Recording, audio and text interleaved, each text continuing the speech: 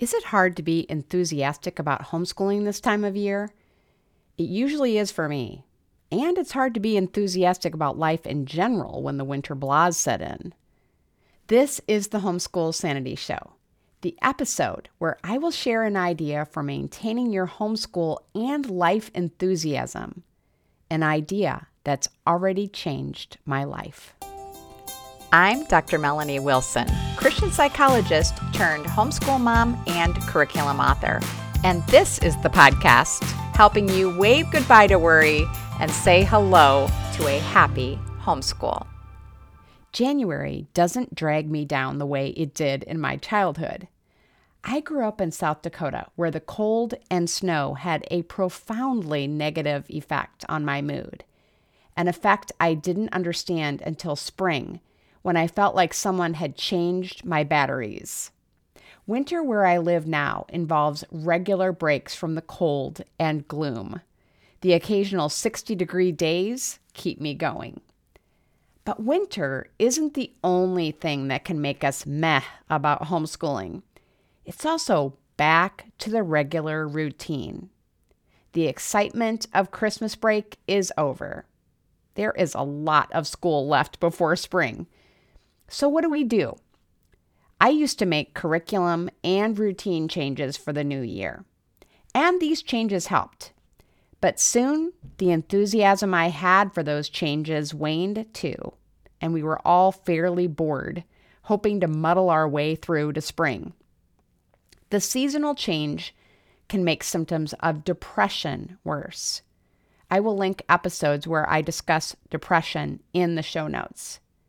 If you can relate to any of my experience, you may be someone who enjoys novelty as I do.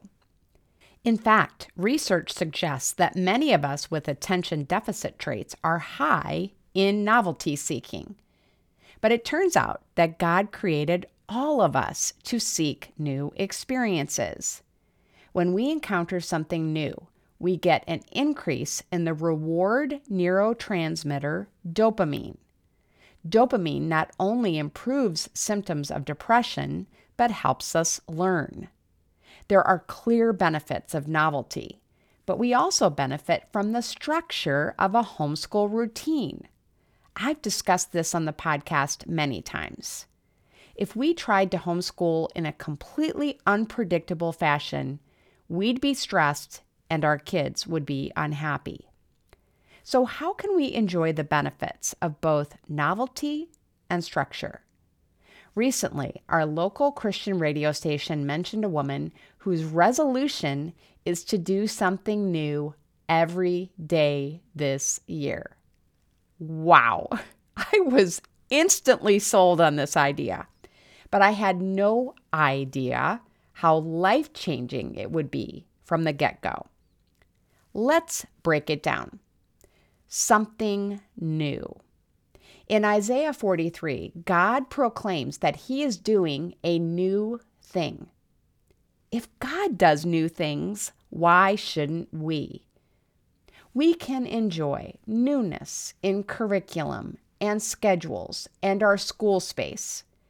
But as I pondered this woman's resolution, I realized that newness can be so much more.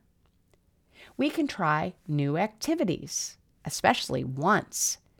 It's low commitment and easier to fit one class or activity into the schedule than a 6-week class. I signed up for a one-time online Native American cooking class and an in-person bookmaking class with a friend this month. I found these activities by searching for class offerings in my area. With YouTube and free online classes and apps, you could try dozens of new activities with your kids. If you find out they're not for you, you've still benefited from the novelty. We can also try new options for an activity we already enjoy. I like to cook, exercise, and go out to eat. I made scalloped potatoes and ham in my Instant Pot and was astounded that the potatoes needed just 2 minutes cooking time. I am signed up to do a free workout at Row House this week. This is a gym with a guided rowing and strength training workout. I have been to 2 new restaurants since starting this challenge. I liked one of them a lot and had a delicious dessert at the restaurant I wasn't as crazy about. If you love music, listen to new genres. Like foreign language learning? Try out another language for free on an app like Duolingo. Enjoy art? Try a new technique. We can go new places.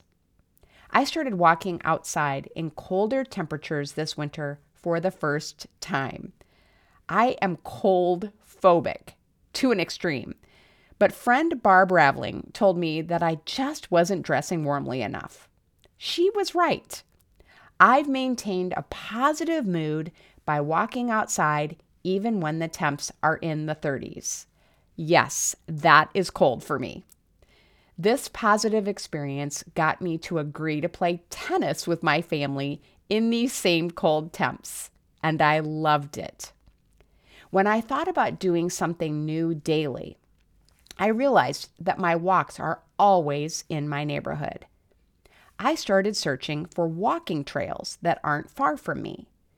I was surprised to learn that there is a walking trail in a park I've been to dozens of times. But my jaw dropped when I walked the trail and discovered the beauty of a flooded mine. Check my story highlights on Homeschool Sanity on Instagram to see it. I looked up the popular attractions near me, and I've been to most of them during my 20 plus years of homeschooling. But there are some I've missed that I cannot wait to check out. There are also many events I've never attended. And even before I was seeking out new experiences, I have wanted to take time to go to new hole-in-the-wall places, new shops, and new parks. Now I will make the time to do it. You can play a sport you already enjoy in a new location. Take a new route to church or co-op. See what Yelp or other websites recommend for your area and check out a new place. Doing something new can also mean new people. The same old activity feels fresh when someone else joins you. My husband agreed to go with me to Row House early in the morning this week. He has never worked out early before, and I'm excited to have him join me. Friends of ours who have never played pickleball would like to join us this winter. It will make it a new activity for us too. I just read about a couple who restored a 305-year-old farmhouse, and they have been inviting people over. Their guests have raved about feeling welcomed and connected. I realized that inviting new people over for dinner would be a blessing for all of us through the ministry of hospitality. But new doesn't have to take up more of your time or money. It can also be an attitude. I used to dislike shipping Grammar Galaxy books to customers after my kids were employed elsewhere and couldn't help me. Then I started playing funny shows that I've already seen while I shipped. The laughter became associated with shipping, and now I enjoy it. As I walked along the trail that had been right under my nose all these years, I wondered what else I was overlooking. I was reminded of the sign my late sister-in-law had that now hangs on my wall.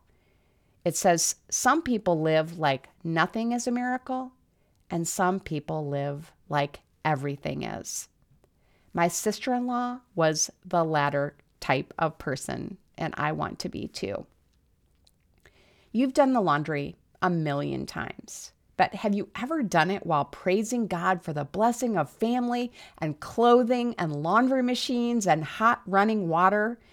Have you done it while singing your heart out to your favorite praise song? Have you gotten up and danced? Have you turned it into a game with your kids?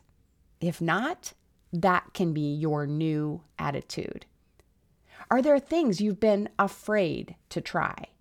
It can be as small a matter as being willing to try anchovies on your pizza, or as major as speaking or performing in public.